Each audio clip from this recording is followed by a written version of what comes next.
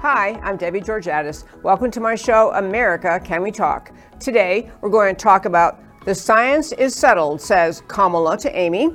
Michael Shellenberger, author of Apocalypse Never, How Environmental Alarmism Hurts Us All. I love the title even. Democrats' Truth and Reconciliation Commission coming to America, and DOJ sues Google. And of course, I'll tell you why these stories matter to you. Stay tuned.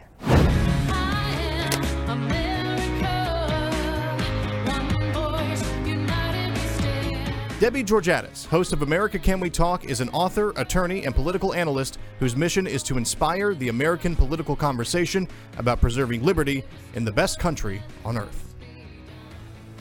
And hello again and welcome to America Can We Talk and to today's First Five. I'm Debbie Georgatos. During the hearings many of us have been watching, we have the nominee to the Supreme Court, Amy Coney Barrett, and she was being questioned by Senator Kamala Harris, who's obviously also on the ticket, the VP on the Democrat side. And there was a little bit of an exchange between them. I wanted to ask Matt, the wonderful producer, to play and make a couple comments on. So here is what Senator Kamala Harris had to say to Amy Coney Barrett. Do you accept that COVID-19 is infectious? I think, yes, I do accept that COVID-19 is infectious. That's something of which I feel like, we could say you take judicial notice of. It's an obvious fact, yes. Do you accept that smoking causes cancer? I'm not sure exactly where you're going with this, but, the notice that smoking causes... The question is what it is. You can answer it if you believe yes or no. Senator Harris, yes, every package of cigarettes warns that smoking causes cancer. And do you believe that climate change is happening and is threatening the air we breathe and the water we drink? Senator, again, I was wondering where you were going with that. You have asked me a series of questions that are completely uncontroversial, like whether COVID-19 is infectious, whether smoking causes cancer, and then trying to analogize that to eliciting an opinion on me that is a very contentious matter, opinion from me that is on a very contentious matter of public debate, and I will not do that. I will not express a view on a matter of public policy, especially one that is politically controversial, because that's inconsistent with the judicial role, as I have explained. Thank you, Judge Barrett, and you've made your point clear that you believe it's a debatable point. And the reason I want to play that little clip, that exchange between Senator Kamala Harris, she who will be vice president, and the next Supreme Court justice, who will probably be confirmed on Friday, Amy Coney Barrett, is because part of the argument in the American political conversation over and over is the notion that climate science is settled. Meaning there are no disputes, there are no unknown facts, there is nothing about climate science, say leftists, that is unsettled.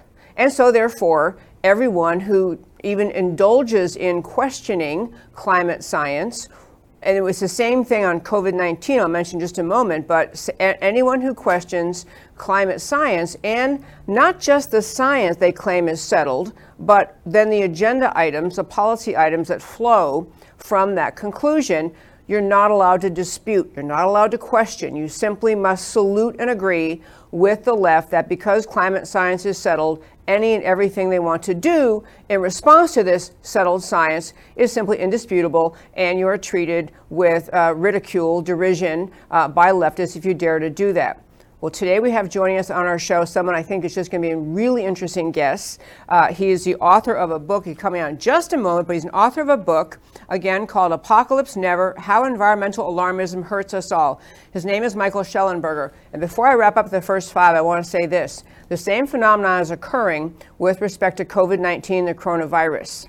Many of you know the name Dr. Simone Gold. She founded Frontline Doctor. She has been to Washington several times, trying to wake America up to the notion that there is not a settled conclusion with respect to coronavirus on subjects like how deathly is it, how much of our public policy should be driven off of the conclusions that have been reached, whether we are making good and right decisions as a country on our public policy and on forcibly shutting down schools and businesses and mandating masks in some places, mandating social distancing. Are we getting the truth or not about the kinds of treatments available that we have? You should watch the show very often. We've had numerous doctors on the show explaining the marvelous success they have experienced in treating COVID-19 patients with hydroxychloroquine, with inhaled budesonide, other treatments that are working. So Dr. Simone Gold will join us tomorrow live in studio on this show to talk about those issues. But I raise them in this first 5 as I'm wrapping up to say, there is nothing like the volley of from the left claiming the science is settled, the facts are settled, no one's allowed to talk about it anymore, that ought to make the average American say, I actually want to learn the facts myself. I want to read myself. I want to understand the facts myself. I don't have to salute to the alleged experts on settled climate change, settled COVID policy, or anything else. Here in America, we're actually allowed to think for ourselves. And this is exactly what our guest joining us today has done. Michael Shellenberger, again, the author of this new book. And I sent Matt the wonderful a picture. I don't have the book. I have it on my iPad, which deeply troubles me because I can't put my stickies in it. But I have it on my iPad. And Matt, I want him to show the book to you before we bring, there it is. Apocalypse Never, Why Environmental Alarmism Hurts Us All. That is the book. And we have now joining us Michael Shellenberger, the author of that book. Hello, sir. Hey, thanks for having me, Debbie. So glad you could join me today. Well, you heard me. If you heard my first 5, I love when I have authors on to have the physical book in front of me and stickies sticking out, and I don't have that. I only have it on my iPad. So I have 17 pages of questions. I'm not even kidding. So we have to talk really fast. But on a serious note, I want to introduce you a little bit more and then have you tell us anything about yourself that you want to share. But Michael Shellenberger has worked as an activist in the world of environmental concern about climate change. And he has some great experiences he recounts in the book on his journey of getting to the question of what's really true about climate change, not what is labeled acceptable to believe, labeled as settled, but what's really true in a whole host of issues related to climate change. And one other note I meant to say in the first 5, I'll say right now, I think this is what the American people, the vast majority of the American people want. They want climate truth. They want COVID truth. They want truth about the issues we are facing, and they want to be told on some issues, we don't know the answer to that yet, but some of us believe this and some believe that. But we have gotten to a crazy place in this country where science is so political, we don't have a discussion about the substance of the issue. Instead, we have a discussion about who can be more insulting to the other side, who doesn't believe the same thing they do. So on that note, going back to Michael Shellenberger, he is the author of this book. He's also the founder of a new, I believe it's relatively new, actually, let me tell you about this. He was Time Magazine Hero of the Environment, the winner of the 2008 Green Book Award from the Stevens Institute of Technology Center for Science Writings, and invited expert reviewer of the next assessment report for the Intergovernmental Panel on Climate Change, IPCC. We've talked about them many times on this show. He has written on energy and the environment for the New York Times, Washington Post, Wall Street Journal, Nature Energy, and other publications, and is the founder and president of Environmental Progress, an independent, nonpartisan research organization based in Berkeley, California. Now I've properly introduced you. So, Mr. Shellenberger, can you bring him back on? Okay, so I wanted to give a little bit about you. So just I have a bunch of questions, obviously, in the substance of your book, but tell us a little bit about, actually, if you would, just tell the story about yourself, what you did as your fundraiser, as you're at a birthday party as a child, because you were really concerned about the environment. You had a birthday party where you charged kids to come. Why don't you tell that story, because it's very fun. Oh, sure. Well, my environmental activism starts when I was 15. I held a fundraiser for Rainforest Action Network, and we charged kids, I think, a few bucks to get in, and we served beer. that's my beginning. Fundraisers, even for teenagers, alcohol was the lubricant for fundraisers. So yeah, I've been an environmental activist for 33 years. I've been a climate activist for 20 years.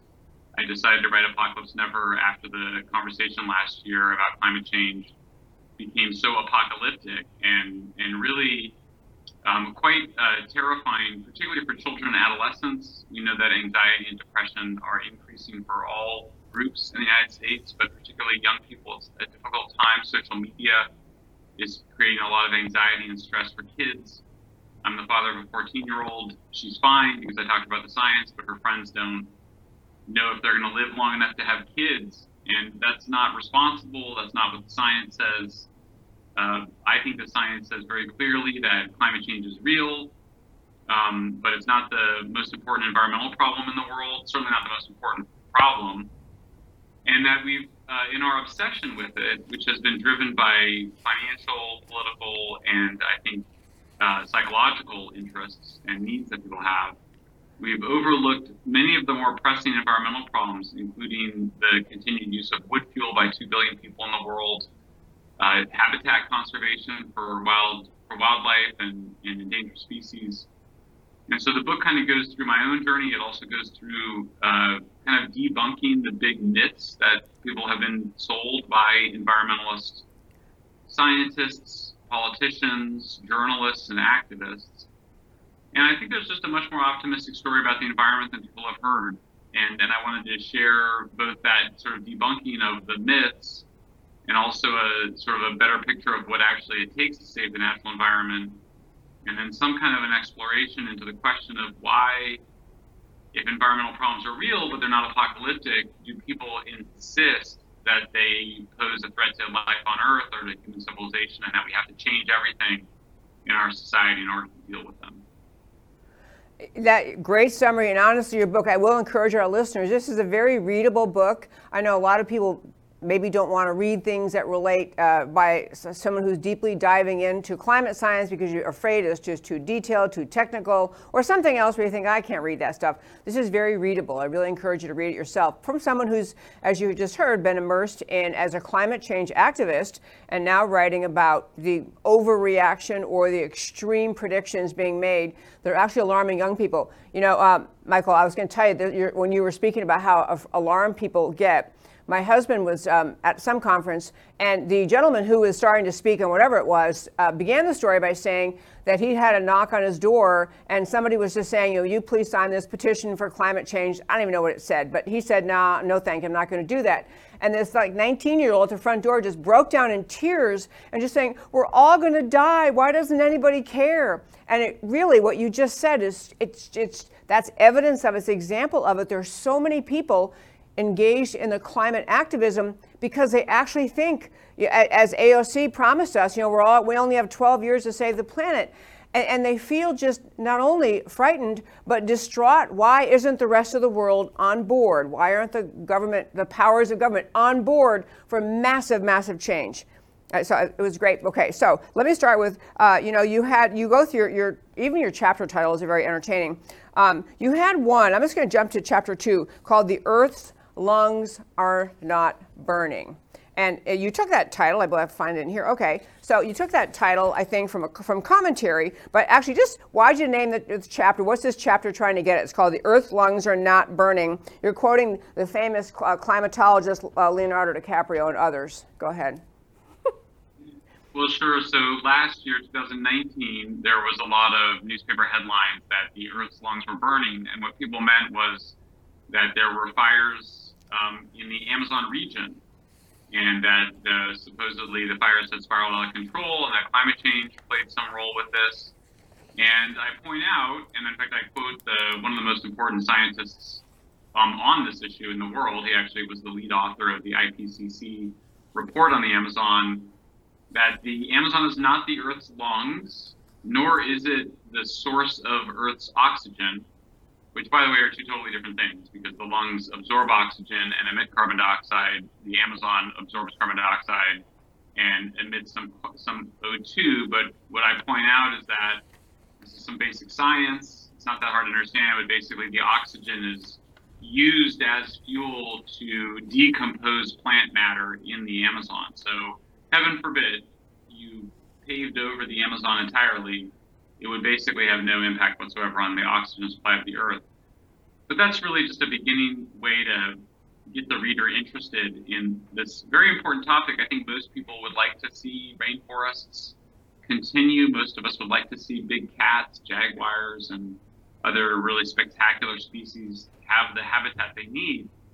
And really the punchline of that chapter is that the environmental groups, particularly Greenpeace, have actually had a counterproductive impact on the Amazon, because what they've encouraged in their sort of ideology of small is beautiful, of small farming, they ended up requiring landowners to protect these sort of islands of forest inside of large areas for farming. And so you end up with a fragmented landscape. And that's a problem because you want the big cats need to have a contiguous forest landscape to move around.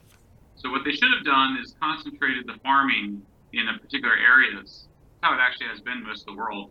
You concentrate the farming, and then that allows you to conserve intact rainforest elsewhere. So that's one of the many things that I document environmentalists have done, conservationists and environmentalists have done that have been counterproductive.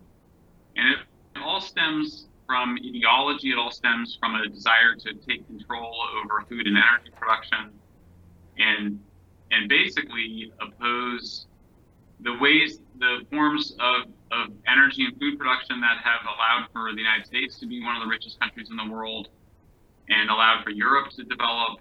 And so really there's been a kind of imperialism of trying to keep countries poor in the name of saving the environment.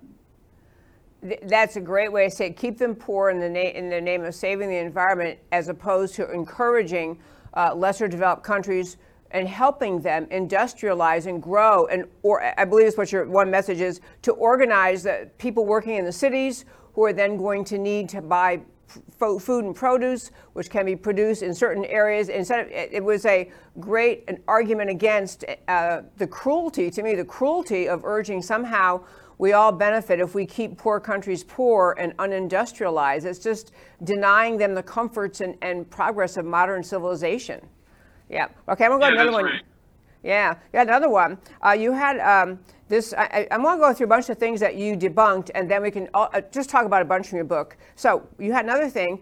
You talked about that we are not in the midst of the sixth mass extinction, which of course is one of the many things my term has been the environmental extremists, or you use environmental alarmists, climate alarmists, that we are bringing on because of human behavior on Earth. We're bringing on the sixth mass extinction. Can you explain why that's not true? Sure. So I should start by saying I do think protecting wildlife is important. In fact, I think it's been overlooked and neglected because of too much emphasis on climate change. Nonetheless, there's been so much exaggeration on this question. And so people say that we're causing a sixth mass extinction because there's been 5 mass extinctions in the past. Well, this is just false. It's not even misleading. It's just completely wrong. To cause a mass extinction, you have to be wiping out somewhere between 50 and 75% or more of all species on Earth. Well, that's definitely not happening. The species extinction rate is something like 0.001% annually.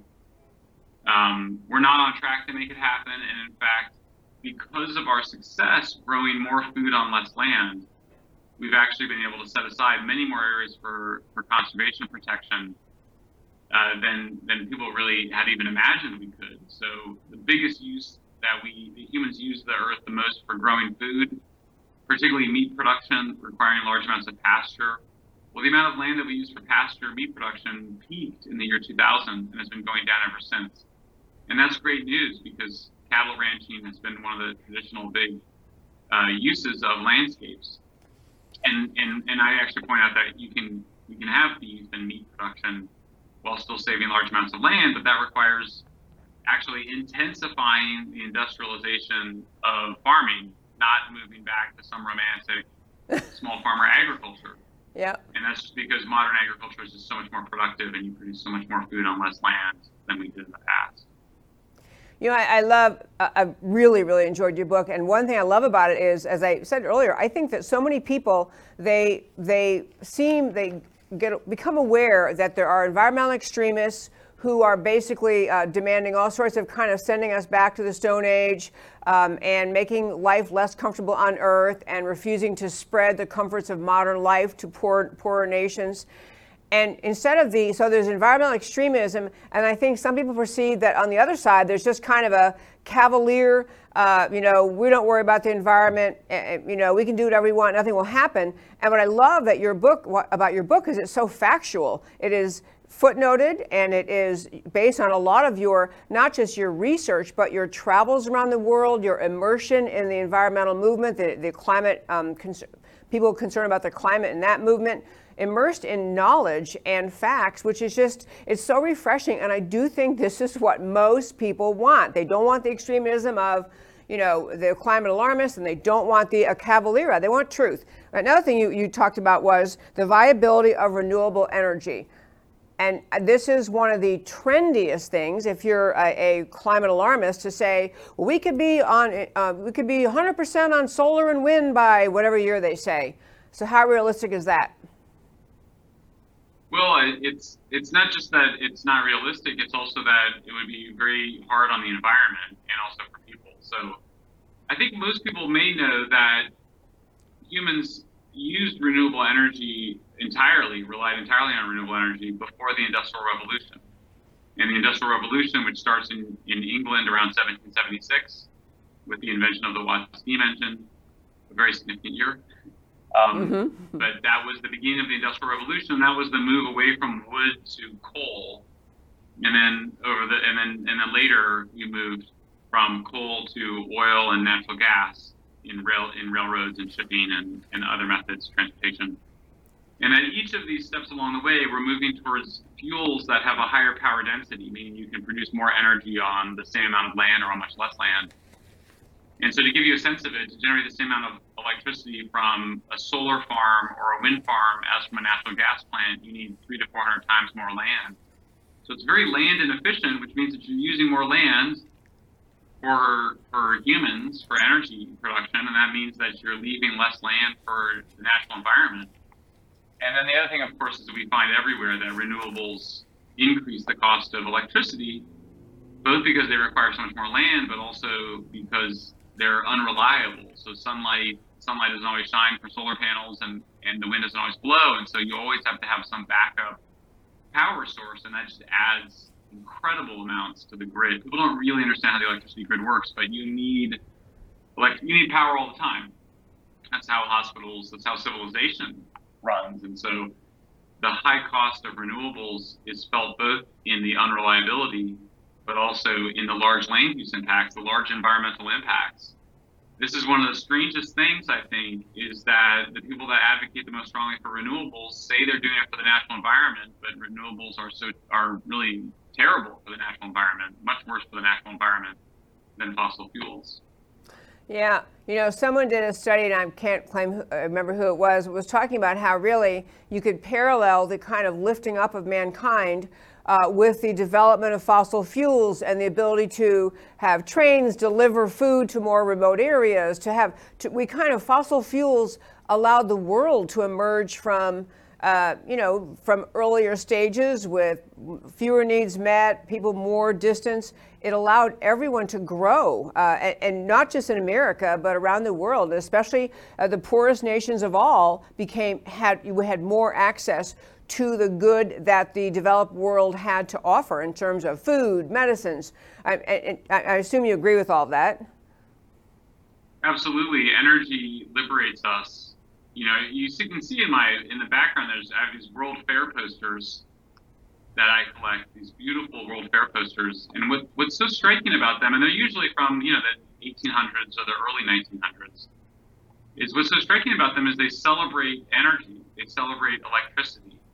In fact, Disneyland was, a celebration of mobility, of energy, of going to space, but also moving across the continent. Certainly women's liberation, the fact that kids could go to school, the liberation of oppressed ethnic minorities. All of these things were made possible by using large amounts of energy, which power the machines, which liberate us from farm life. I mean, most people don't want to be farmers, and most people want to be able to travel. And so, modern energy is the key to it all. And so, what's driving? Why would somebody want to make energy more expensive? Why would you want to make energy more scarce? Why would you want to reduce our ability to travel or our ability to use machines? And that's the question I ask in the book, because I don't think mere ignorance explains it. I think there's something else much more sinister going on. What's the something else? Well, it's about control. So I think it's interesting that you see a lot of the demand for action on climate.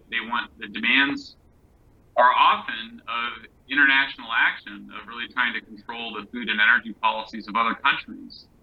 Germany is very active in trying to control what Africa does and what its European neighbors do.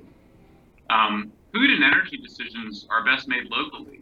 They're best made in the nations that you live in because you know your conditions, and there's a lot of energy sources, not all of them, but some nations have more uranium and some have more petroleum and some have more coal or oil or gas, and these are difficult decisions, and you have to make them at the local level. And so you see an agenda of trying to control other people's food and energy supplies.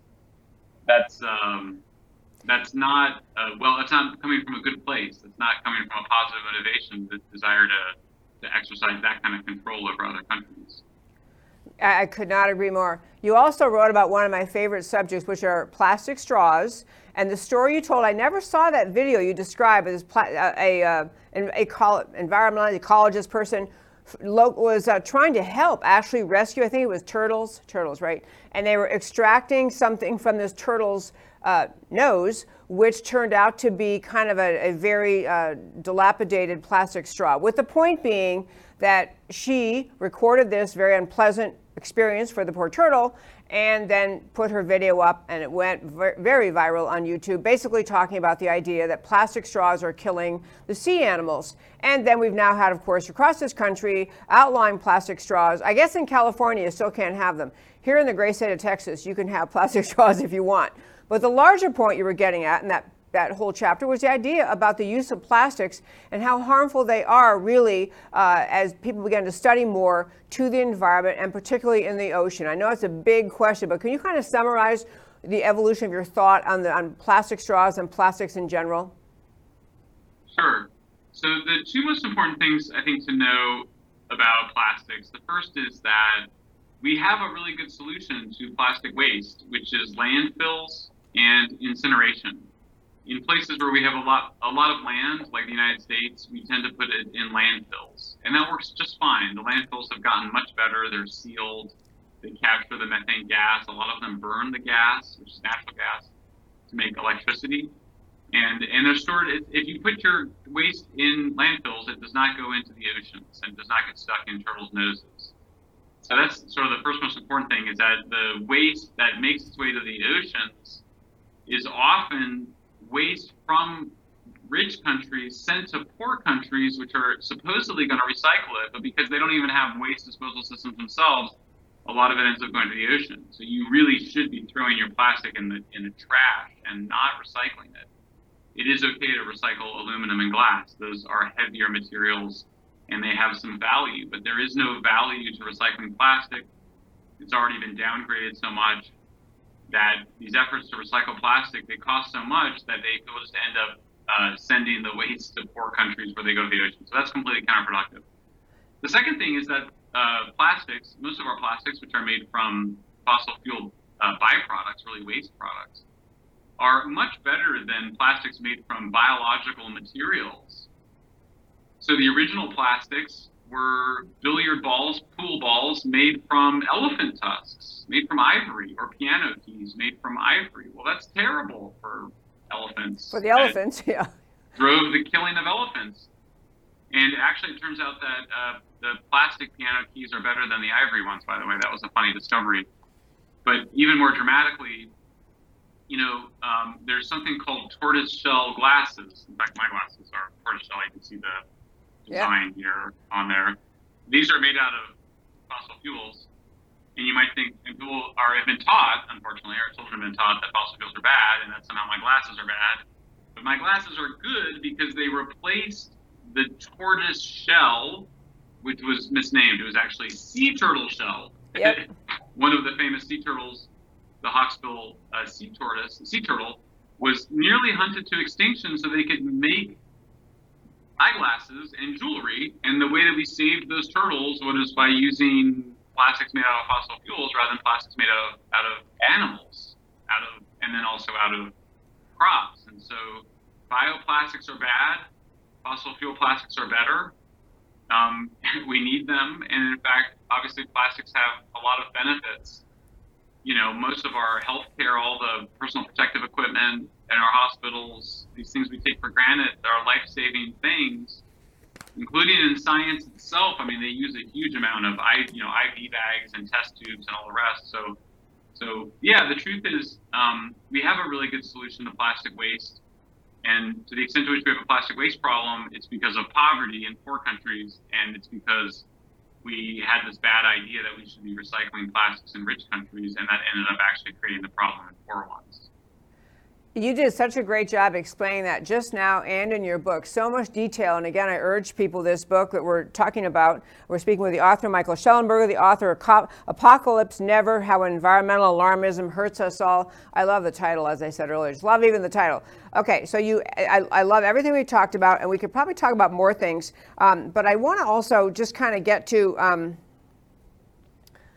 there is a lot of discussion. You hear conservatives frequently criticizing climate alarmist types who fly to, they fly on these their personal jets. So you have these, very mega wealthy, mega high stature people in the world flying on their private jets to come to some environmental conference to talk about, saving the climate and how everybody else has to stop using fossil fuels as they're zipping around the world. And I think a lot of people have commented on that, and you have some great anecdotes and data in there about what it costs and all of that.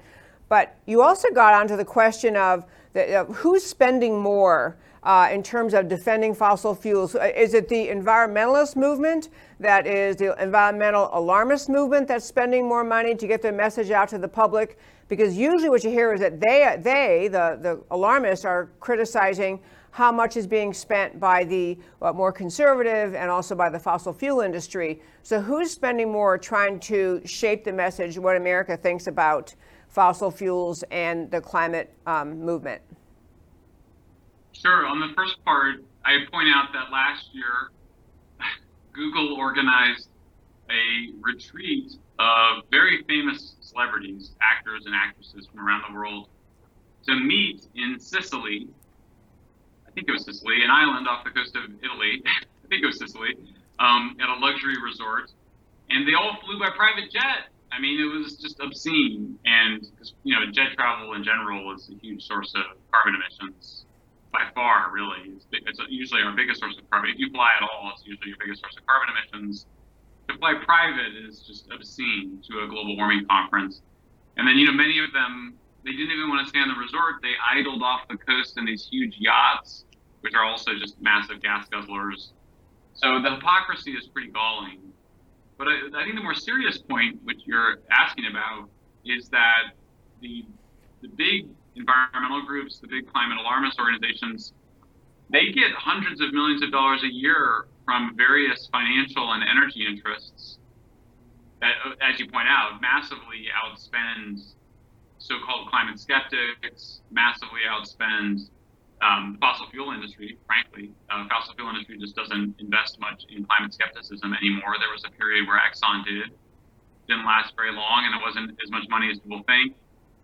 And I even point out that the environmental groups promoting renewables accept a lot of money from natural gas companies, and they use that money to try to kill off nuclear power, which is by far our best and largest source of zero emissions energy.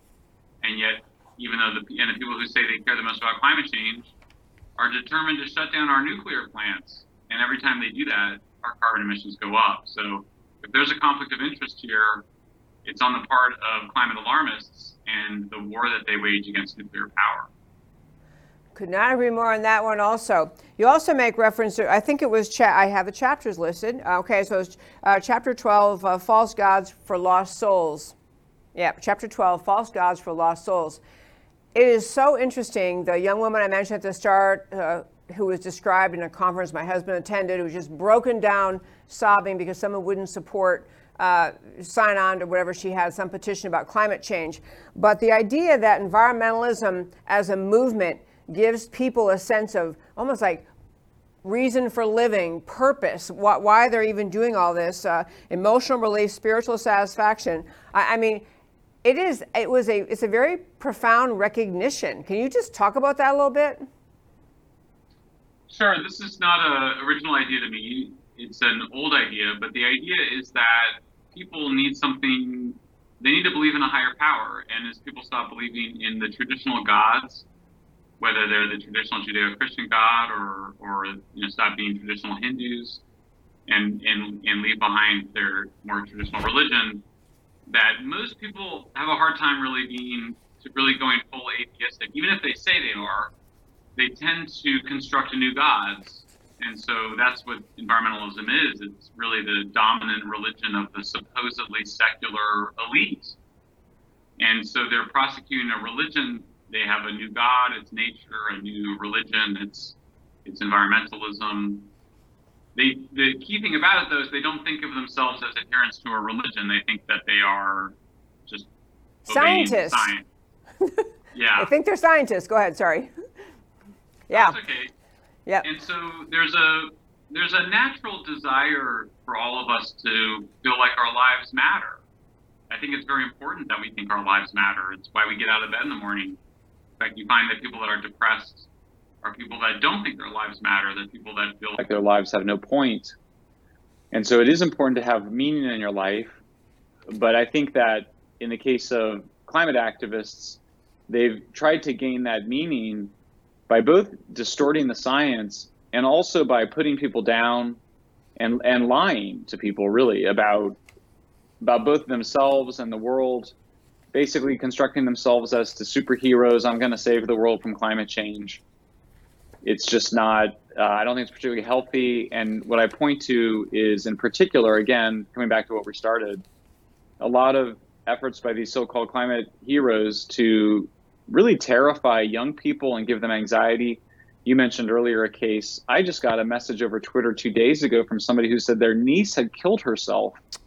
Oh. And she said that the reason was climate change.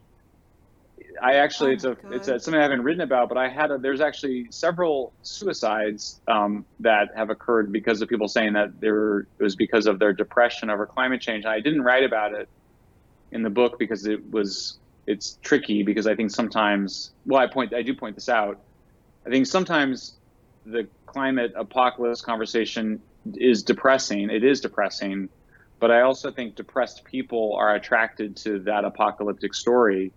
It's a kind of really negative story. It's a story where you kind of say, the world is just a terrible place and people are evil and greedy and the whole thing is coming to an end. It's wrong. It's one-sided.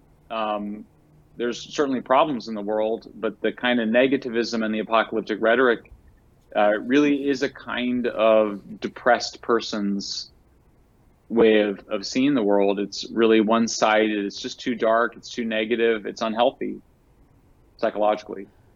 Absolutely. Michael Shellenberger, as I said, I have 17 pages of notes from your book, but I can't get to them all. I want to thank you for writing this book again. It's called Apocalypse Never: How Environmental Alarmism Hurts Us All.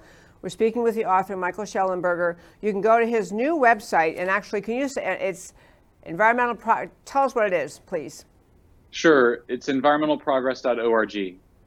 Okay, great. To go to that website, learn more, read this book. Actually, it fills you with facts for those of you who are activists to share with your friends, because I think that there's an argument that sometimes people on the right fall into, which just dismisses all environmental concern, and that is not appealing to many people. They want to hear answers and substance and reason and facts, and that's what this book is full of. So, Michael Shellenberger, thank you so much for joining me. Thanks for having me, Debbie.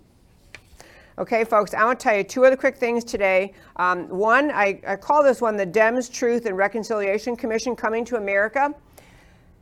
I don't know if you know this, but throughout history, some countries have had something when they've gone through a really bad period, like apartheid in South Africa, and other extreme situations where they try to, when they finally rid their country of something bad, like apartheid, they want to have a commission. They want to come together and kind of say, okay, everybody's got to acknowledge what was true, what we did was wrong, what is false. It's not exactly like a retraining center, where they might send people off. Communist, extreme leftist leaders have done this, send people off to retraining camps. so they stop believing in the beauty of freedom or free markets or something. They're sent off to become indoctrinated into the communist or left-wing mindset. But this idea, Truth and Reconciliation Commission, which sounds completely absurd for America's circumstance, hasn't actually been successful in other countries either. If you measure success by the idea whether or not the country, because they went through that process, they came together, they all understood each other, they all loved each other again. I don't think it's been successful historically, but there was a suggestion by Robert Reich, R-E-I-C-H. And every time you think you lose track of, isn't he gone? Isn't he a long time absent from the scene guy? He's actually very active on the American left. He's putting out statements periodically. He's very, he's a radical leftist. He's very anti-Trump. And he has floated the idea that America needs to have this.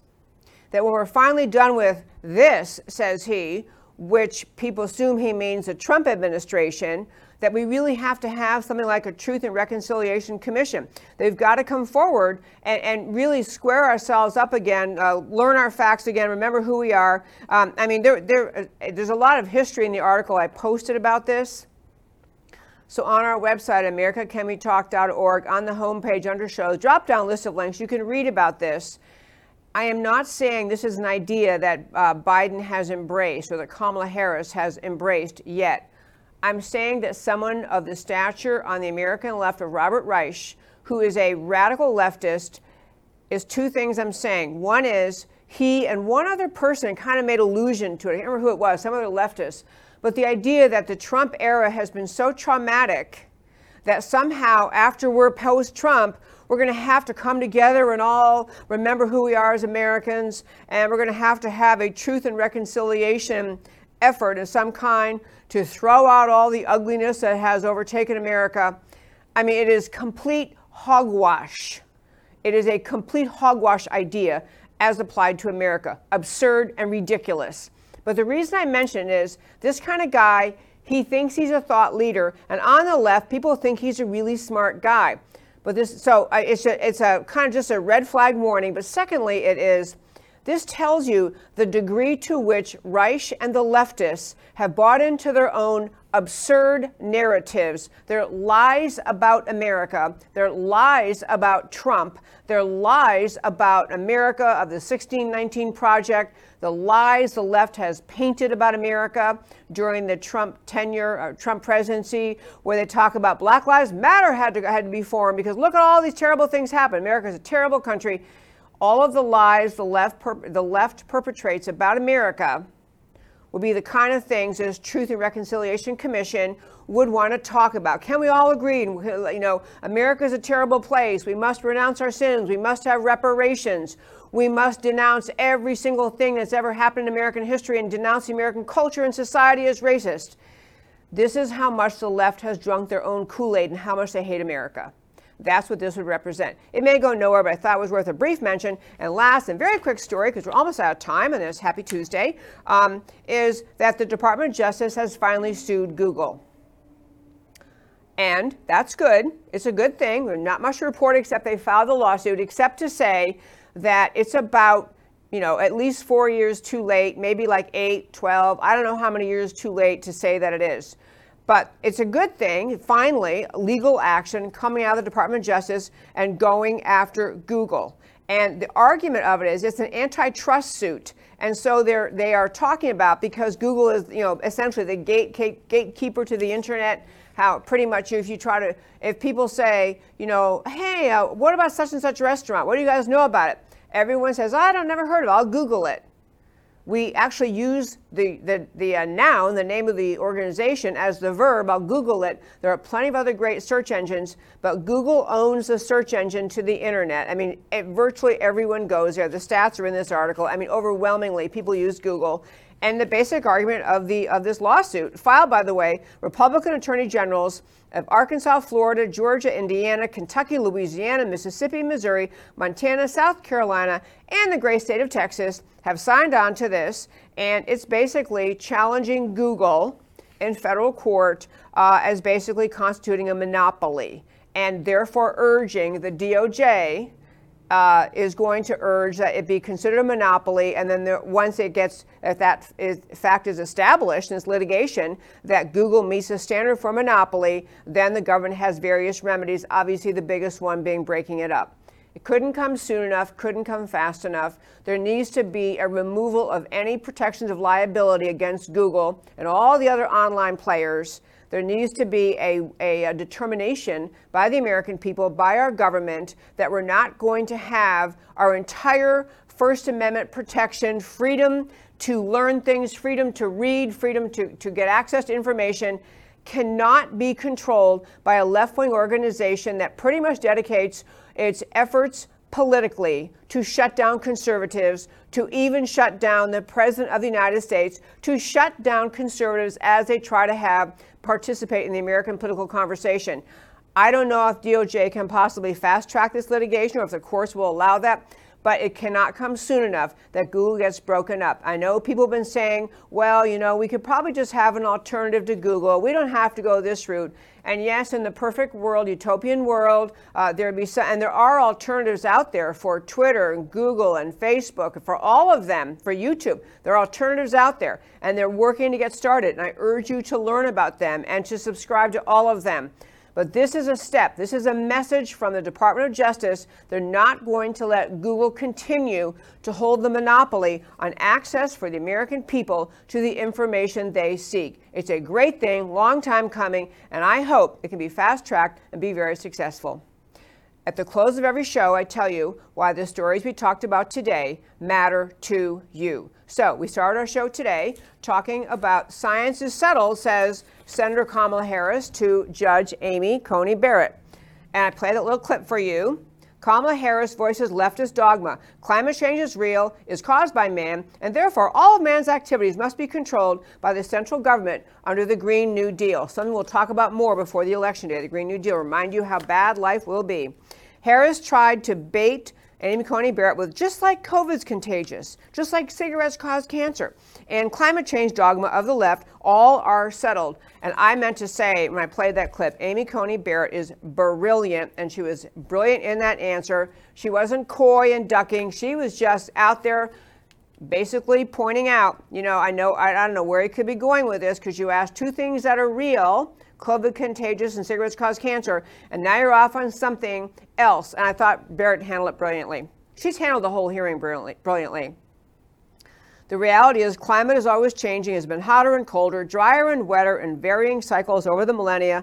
The effect of modern human activity on the climate is not understood with precision or predictability. There is no man-made climate thermostat we can adjust. Climate alarmism for the purpose of forwarding a leftist totalitarian takeover, which is exactly what the Green New Deal is not science. Next one, Dems Truth and Reconciliation Commission coming to the USA. Truth and Reconciliation Commissions arose in South Africa and Rwanda, responses to the end of apartheid and tribal genocide, based on a sense of clear wrong and clear right. That the American left categorizes Trump and Trump supporters as indefensible reprobates who need to be brought before a commission to confess their wrong thoughts and behavior ought to frighten and trouble every American with a conscience. President Trump stands for love of America as founded, with we the people self-governing under God, not amoral, secular, ruling class, deep state elites, and bureaucrats controlling the masses. Dems are exposed as never before as radical, America-hating leftists. And the DOJ sues Google, yay. Google's control of internet search far exceeds the monopoly power of petroleum companies, which is the original impetus for the American antitrust law. The control of internet search is the control of knowledge and information. It is ultimately the control of thought, the most dangerous and consequential form of control that there is. Google has demonstrated willingness and intent to exercise thought control in the manner they define as correct. The DOJ is right to sue Google. A breakup of internet search monopoly is the minimum remedy needed. And that, my very fine friends, is America Can We Talk for today. Thank you so much for tuning in every Monday through Thursday, 3 p.m. Central Time, to America Can We Talk, where I always talk truth about America because America matters. And I will talk to you next time.